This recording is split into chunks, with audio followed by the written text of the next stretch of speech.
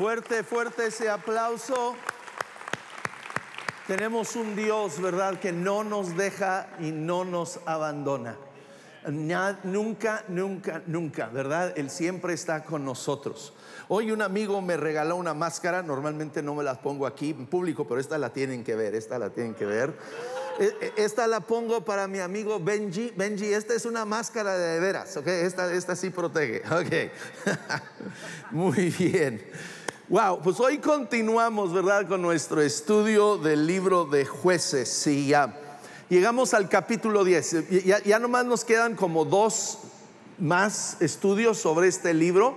Y ya, la semana que entra va a estar buenísimo. Es sobre la vida de Sansón. Sansón, no Panzón, ¿ok? No es mi testimonio, es la de Sansón de la Biblia. Pero Jueces 10:6 dice: una vez más los israelitas hicieron lo que ofende al Señor.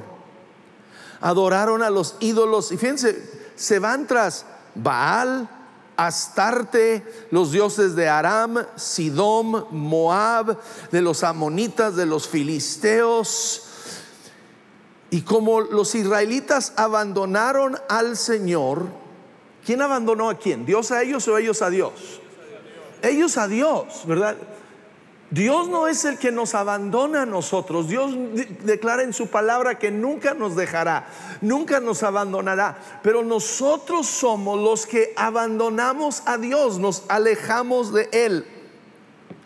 Entonces, ¿qué sucede? Viene una crisis de nuevo. Dice: y Dios se enfureció contra ellos y los vendió a los filisteos y a los amonitas. Por 18 años, por 18 años los agobiaron. Y entonces clamaron a Dios y reconocieron: hemos pecado contra ti al abandonar a nuestro Dios y adorar a los ídolos de Baal. ¿Y qué dice? El Señor respondió, fíjense aquí, porque ya lo han hecho, ¿verdad? Ya lo hemos visto vez tras vez.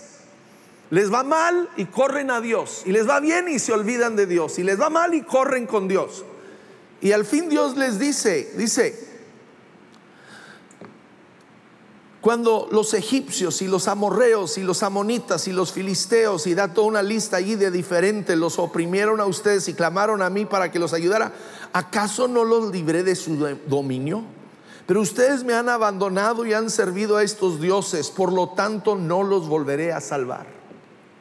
¿Sabes que llega el momento que aún a Dios se le acaba la paciencia? Si tú y yo estamos constantemente en este sube y baja, Dios auxilio, me olvido de Dios. Dios auxilio, me olvido de Dios. Dios auxilio y me olvido de Él otra vez. Llega un momento donde Dios dice: basta, basta. No importa lo que digas, basta. Dice: vayan y clamen a los dioses que han escogido, que ellos los libren de su angustia. Ahora aquí el pueblo de Israel tiene que tomar una decisión. ¿Qué van a hacer? Y ahora toman acción, ¿okay? Dice: se deshicieron de los dioses extranjeros que habían entre ellos y sirvieron al Señor. Y el Señor, dice, no pudo soportar más el sufrimiento de Israel. ¿Sabes que a Dios no le gusta ver a ningún ser humano sufrir? Dios no le da placer ver al hombre sufrir. Dios no le da placer vernos a ti y a mí sufrir. No es lo que Él anhela. Y sufrimos no porque Dios sea malo, no porque Dios nos haya abandonado, sino porque nosotros nos alejamos de Dios. Sufrimos por nuestro pecado, sufrimos por nuestras malas decisiones. Pero Dios no quiere verte a sufrir. No es el anhelo de Dios. Él busca siempre que nos acerquemos a Él para que Él pueda demostrar su bondad a nosotros. Entonces, hoy he titulado el mensaje de hoy: Negociando con Dios. Porque vamos a ver en un momento un hombre aquí llamado Jefté. Es un hombre rudo, un hombre peleonero y todo, pero conoce de Dios, pero no conoce a Dios. Y te hago la pregunta hoy: ¿conoces de Dios o conoces a Dios? ¿Ves? Muchas veces tratamos a Dios en la manera que tratábamos a nuestros dioses anteriores, a nuestros dioses falsos. ¿Ves? El tratar de negociar con Dios viene de las prácticas paganas. Viene de prácticas paganas, ¿verdad? Desde los griegos y aún antes de los griegos, de donde uno tiene que traer una ofrenda para complacer al Dios, para que envíe lluvia. Tiene que traer un sacrificio para complacer a Dios, para que no se enoje y no mande plagas. Y entonces traemos esos conceptos erróneos a nuestro caminar y nuestra relación con Dios. Queremos traer lo que aprendimos en una religión falsa a mi caminar con Dios. Es en la religión el hombre es el que tiene que complacer a Dios. Tiene que lograr ciertos méritos para que Dios le dé su gracia y le dé su favor. Pero con Dios, el Dios de los cielos, el Dios genuino, Él vino a buscarnos a nosotros. Él vino y se hizo hombre y habitó entre nosotros, y Él entregó su vida en una cruz para darnos a nosotros. Él hizo el sacrificio. Él no pide de ti y de mí un sacrificio. Él solo pide que nos acerquemos a Él. Entonces este hombre Jefté, es interesante su historia, es interesante, ¿verdad? Cuando dice los amonitas fueron convocados y acamparon en Galad, vienen contra Israel, ¿verdad? Y entonces los amonitas es este pueblo que viene contra Israel y son rudos y entonces los de Israel dicen: no tenemos quien pueda pelear con ellos, tenemos que escoger a alguien. Ahora, había este hombre Jefté, él era de los galaditas. Su padre se llamaba Galad. Ahora, Galad había tenido varias esposas, era común en aquel tiempo. Tenía un montón de hijos, pero dentro de sus esposas, por ahí se desbalagó con una prostituta. Y el hijo de la prostituta es este hombre que vamos a ver, Jefté, el día de hoy. Ahora, me habla de la gracia de Dios, porque ves, los hermanos de Jefté, o medios hermanos, lo rechazaron. Es el hijo de la prostituta, no queremos nada con él. Lo corrieron de la casa, lo corrieron de su pueblo, y él va y vive su vida aparte. Pero Dios, escúchame, aunque el hombre nos rechace, Dios nunca nos rechaza. Dios nunca nos rechaza a ti y a mí. No importa el pasado, no importa lo que hayas hecho en tu pasado. Tal vez sientes que no te puedes acercar a Dios por situaciones de tu vida pasada. Te quiero decir hoy, Dios tiene gracia para tu vida. No importa lo que hayamos hecho, no importa quién nos haya rechazado. Tal vez la religión te ha rechazado, tal vez tu familia te ha rechazado, pero Dios el día de hoy quiere decirte: yo tengo brazos abiertos para ti. Entonces este hombre Jefté tiene que crecer solo, abandonado, ¿verdad? Hijo de una prostituta, supongo que en un barrio malo de la ciudad. Y entonces crece siendo un hombre rudo, un hombre de guerra. Entonces cuando vienen estos amalecitas en contra de Israel, dicen: bueno, ¿a quién podemos llamar? ¿Quién nos puede rescatar? Y entonces pensaron en Jefté, ¿verdad? Lo habían rechazado antes, pero ahora lo necesitan. Y le mandan llamar y le dicen: Jefté, si tú nos ayudas, si tú te encargas de pelear con estos hombres, te hacemos rey. Te hacemos rey. Ahora, Jefté conocía de Dios, conocía, ¿verdad?, históricamente lo que Dios había hecho, pero Jefté no conocía a Dios. ¿Cuántos conocemos? Vamos a misa, vamos a la iglesia, vamos, ¿verdad?, leemos libros y conocemos mucho de Dios, pero no conocemos a Dios. Entonces él escribe una carta al rey de los amonitas y le dice: hey, ¿por qué nos estás atacando? ¿Por qué estás peleando con nosotros? Era una guerra que ya llevaba mucho tiempo. ¿Ves? Cuando Israel sale de Egipto, ¿se acuerdan? Y cruzan el desierto para llegar a la tierra prometida, pues tenían que pasar por diferentes pueblos en el camino. Y era más de 1 millón de personas cruzando. Entonces muchos pueblos le decían: no, por aquí no cruzas, nuestra frontera no la cruzas. ¿Te imaginas que de repente 1 millón de personas se dejaran venir de allá del sur, ¿verdad? De Guatemala o Colombia o Chile, y se dejaran venir y llegan a la frontera. ¿Tú crees que los van a dejar pasar? ¡Wow! Sí. Si son de Chile, dice que sí. Entonces muchos de estos países le decían: no pueden pasar. Entonces Jefté le está diciendo, le está contando la historia. Dice: llegamos a tu frontera, no nos dejaste pasar, empezamos a rodear tu nación y ustedes nos atacaron. Y cuando nos atacaron, dice, Dios nos dio la victoria. Dios nos dio la habilidad de derrotarlos y conquistarlos, y ese territorio se convirtió en nuestro. Y lo hemos tenido por 300 años, ¿okay? No era el día de ayer. Ya tenían 300 años que Israel estaba habitando en esa tierra. Y por 300 años ninguno de tus reyes ha venido a pelear y a reclamar esta tierra. Entonces, ¿por qué es que estás viniendo a reclamarlo en este tiempo? Ahora, el rey de los amonitas, a él no le importa, ¿verdad? Él no va a escuchar. Él quiere reclamar ese territorio. Ahora vemos que no solo Jefté conocía de Dios, pero queremos ver aquí, Dios estaba con él. Nos dice Jueces 11:29, entonces Jefté, poseído por el Espíritu del Señor. A ver, díganlo conmigo: poseído por el Espíritu del Señor. Tú y yo queremos ser poseídos por el Espíritu de Dios.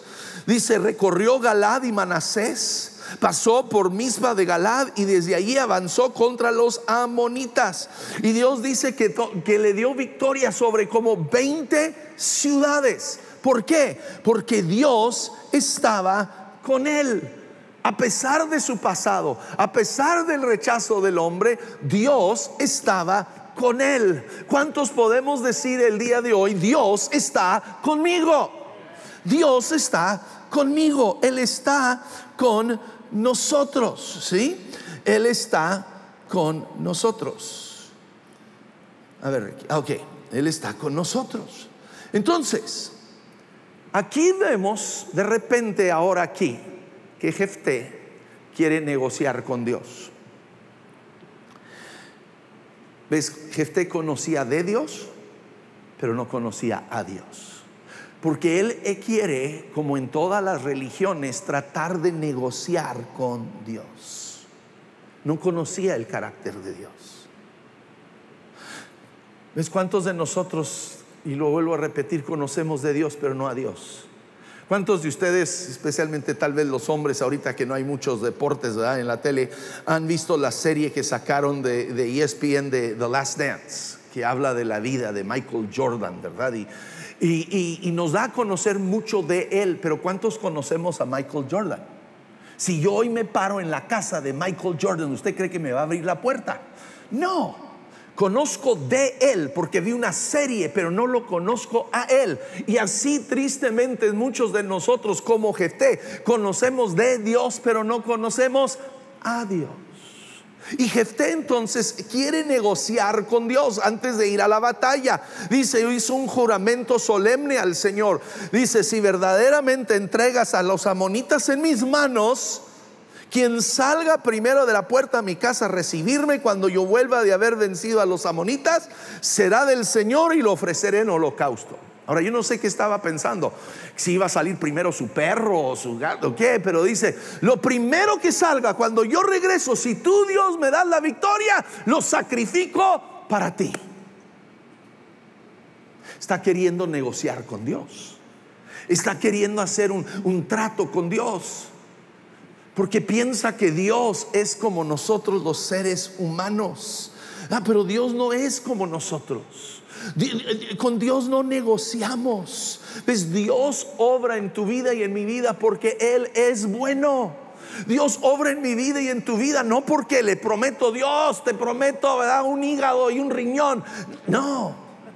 Dios obra en tu vida y mi vida porque Él es bueno. Nos dice Salmo 136: den gracias al Señor porque Él es bueno, su gran amor perdura para siempre.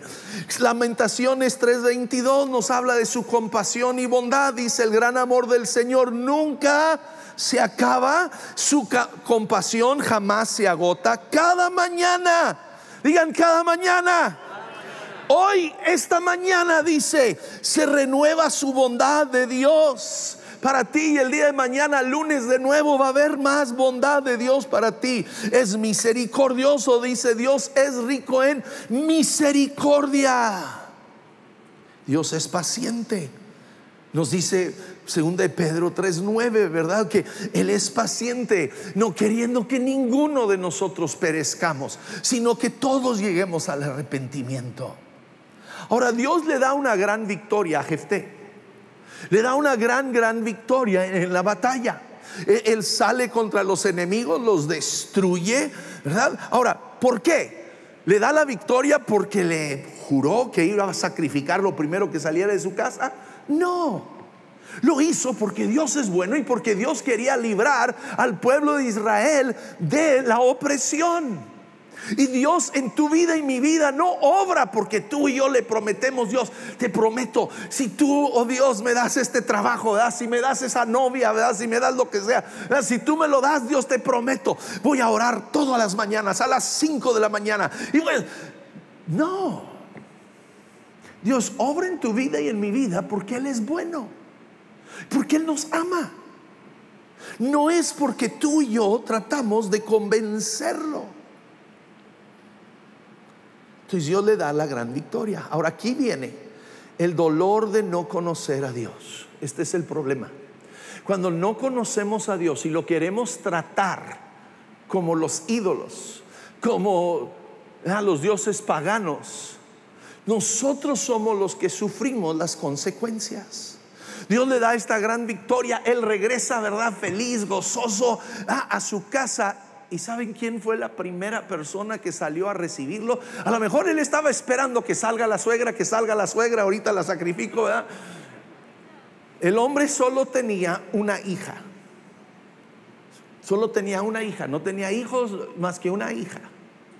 Y adivina quién sale corriendo para recibirlo primero: su hija. Su hija sale feliz de que su papá ha regresado, está vivo, tuvo victorias, Dios estuvo con él, y ella sale para recibir a papá. Y él se rasga los vestidos y quiere llorar porque: hija, le hice una promesa a Dios. Pero no tenía que hacerlo. Pero no conocía a Dios. Tú y yo tenemos que aprender a conocer a Dios y no tratar a Dios como un ser humano, no tratar a Dios como los dioses paganos. Conocer de su misericordia, de su amor, de su bondad. Y por no conocer a Dios, su hija, y leí varias opiniones, está dividido. Algunos comentarios dicen que sí, la sacrificó, un sacrificio vivo. Otros dicen la entregó como una monja, ¿verdad?, que hace un voto y se dedica a Dios y nunca se casó.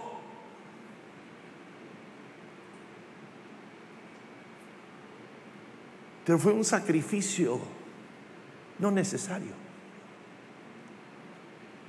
porque no conocía a Dios. Luego vemos el dolor de la envidia. Porque los hombres de Efraín se alistaron y cruzaron el río hasta Zafón y le dijeron a Jefté: ¿por qué fuiste a luchar con los amonitas sin llamarnos para ir contigo? Ahora prenderemos fuego a tu casa contigo adentro. Esta tribu de Israel de repente les da envidia de ver lo que Dios ha hecho con este hombre Jefté. y cómo Dios le da la victoria. Y obviamente cuando vence al enemigo, ¿verdad?, se queda con todas sus riquezas, y entonces les entra esta envidia. Es ¿por qué él? ¿Y por qué él? ¿Y por qué no nos invitó? Y él les responde, les dice: yo les invité, ustedes no quisieron ayudarme, y Dios fue. Él reconoce, fue Dios el que obró para darnos la victoria. Pero estos hombres de Efraín no están contentos, se lanzan a la guerra, y Dios está de nuevo con Jefté y 42,000 hombres.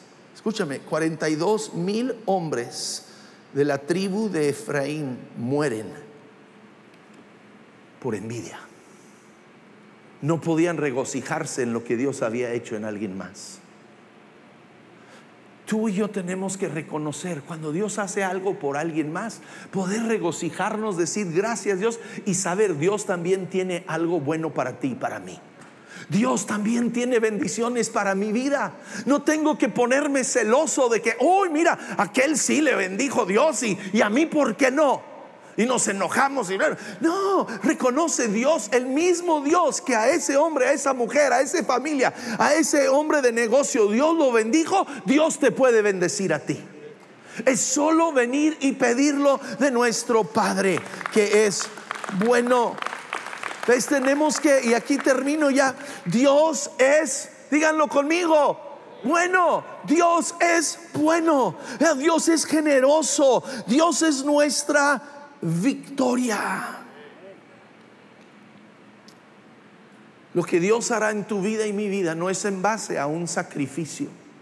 Lo que Dios hará en tu vida y mi vida, en la vida de nuestros hijos y nuestros nietos, lo que Dios hará en nuestra salud y en nuestra economía, no es en base a que yo venga y le diga: Dios, voy a hacer esto y voy a hacer aquello, te lo prometo, te lo juro por esta Dios. No, es en base a su bondad. ¿Cuántos de ustedes en lo natural, cuántos de ustedes se acercan cuando eran niños en casa? Se acercaban con papá y le decían: papá, te prometo, voy a hacer la tarea todas las noches y esto y lo otro, si me das un vaso de leche. Pues no. Si tu hijo llegara, ¿cuántos tienen hijos todavía en casa, ¿verdad? ¿Cuántos de ustedes, si su hijo o su hija llegara y les dijera: papá, te prometo, hago esto y el otro, si me das un vaso de leche? ¿Qué te pasa? Te voy a dar un vaso de leche porque soy tu padre, porque te amo, porque te quiero. Y eso tenemos que entender, es Dios con nosotros. Salmo 91 dice: el que habita al abrigo del Altísimo morará bajo la sombra del Omnipotente. Diré yo al Señor: esperanza mía y castillo mío, mi Dios, en quien confiaré. Pues el problema no es Dios, no es que Dios no sea bueno con nosotros, es que nosotros nos alejamos de Dios. Salgo muchas mañanas a caminar, yo sé, no se nota, pero salgo a caminar y a orar, y voy caminando y orando, y trato de hacerlo temprano porque aquí en El Paso el sol está brutal, ¿verdad? Pero el otro día salí un poco tarde y ya estaba el sol a todo lo que daba. Pero del otro lado, porque como estaba el sol, de un lado la banqueta estaba el sol, me estaba cociendo, ¿verdad? Pero del otro lado de la calle la banqueta estaba en sombra. Dije: ¿qué estoy haciendo aquí? Me voy a cruzar y me camino por la sombra. Y Dios me habló y me dijo: así son muchos de mis hijos. Están parados, el sol les está pegando, yo ahí estoy. Dice: el que habita al abrigo del Altísimo mora bajo, ¿qué? La sombra del Omnipotente. Pero ves, la sombra no se brincó de aquella banqueta a esta banqueta. El que se tuvo que mover fui yo. Ahora, yo me pudiera haber puesto de rodillas: ándale Dios, por favor, que se mueva la sombra para acá, por favor, te prometo, me voy de aquí hasta la casa de rodillas si tú me mueves la sombra. Y se hubiera movido. No. ¿Ves? Dios lo único que pide es: acércate a mí y vas a vivir bajo mi sombra. Entonces yo me cambié de lado y empiezo a caminar en la sombra. Wow, qué diferencia, ¿no? Pero luego llego a la esquina, tengo que cruzar la calle, y hice el error de, en vez de luego dar la vuelta, crucé la calle y de repente otra vez yo estaba en el sol. ¿La sombra se movió o yo me moví? yo me moví. ¿Y cuántas veces nosotros vamos bien en nuestra vida y de repente nos distraemos? Nos distraemos con el trabajo, nos distraemos con las actividades, nos distraemos y de repente dejamos a Dios atrás en nuestra vida y otra vez nos está pegando el sol y decimos: Dios, ¿dónde estás? Y Dios dice: yo no me he movido. El que se movió fuiste tú. ¿Y qué dice? No es regañarnos, no es gritarnos, es que solo acércate otra vez a mí y vas a estar bajo mi sombra. Vas a estar bajo mi sombra. Voy a pedir a los de la alabanza que vayan pasando en cada campus. Vamos poniéndonos de pie. Yo quiero que levantes ahí donde estás, aún en tu casa, si estás viéndonos en línea, si estás en la televisión, si estás en uno de nuestros campus, levanta tus manos en alto ahí donde estás y empieza a decirle: Dios, te doy gracias que tú eres bueno. Te doy gracias que tú me amas. Te doy gracias que tú eres generoso conmigo. Te doy gracias, oh Dios, que yo puedo habitar, oh Dios, en tu sombra. Señor, ayúdame a acercarme día a día más a ti. Y Señor, a conocerte a ti, a conocer tu carácter. No quiero conocer de ti, te quiero conocer a ti en persona el día de hoy, Dios.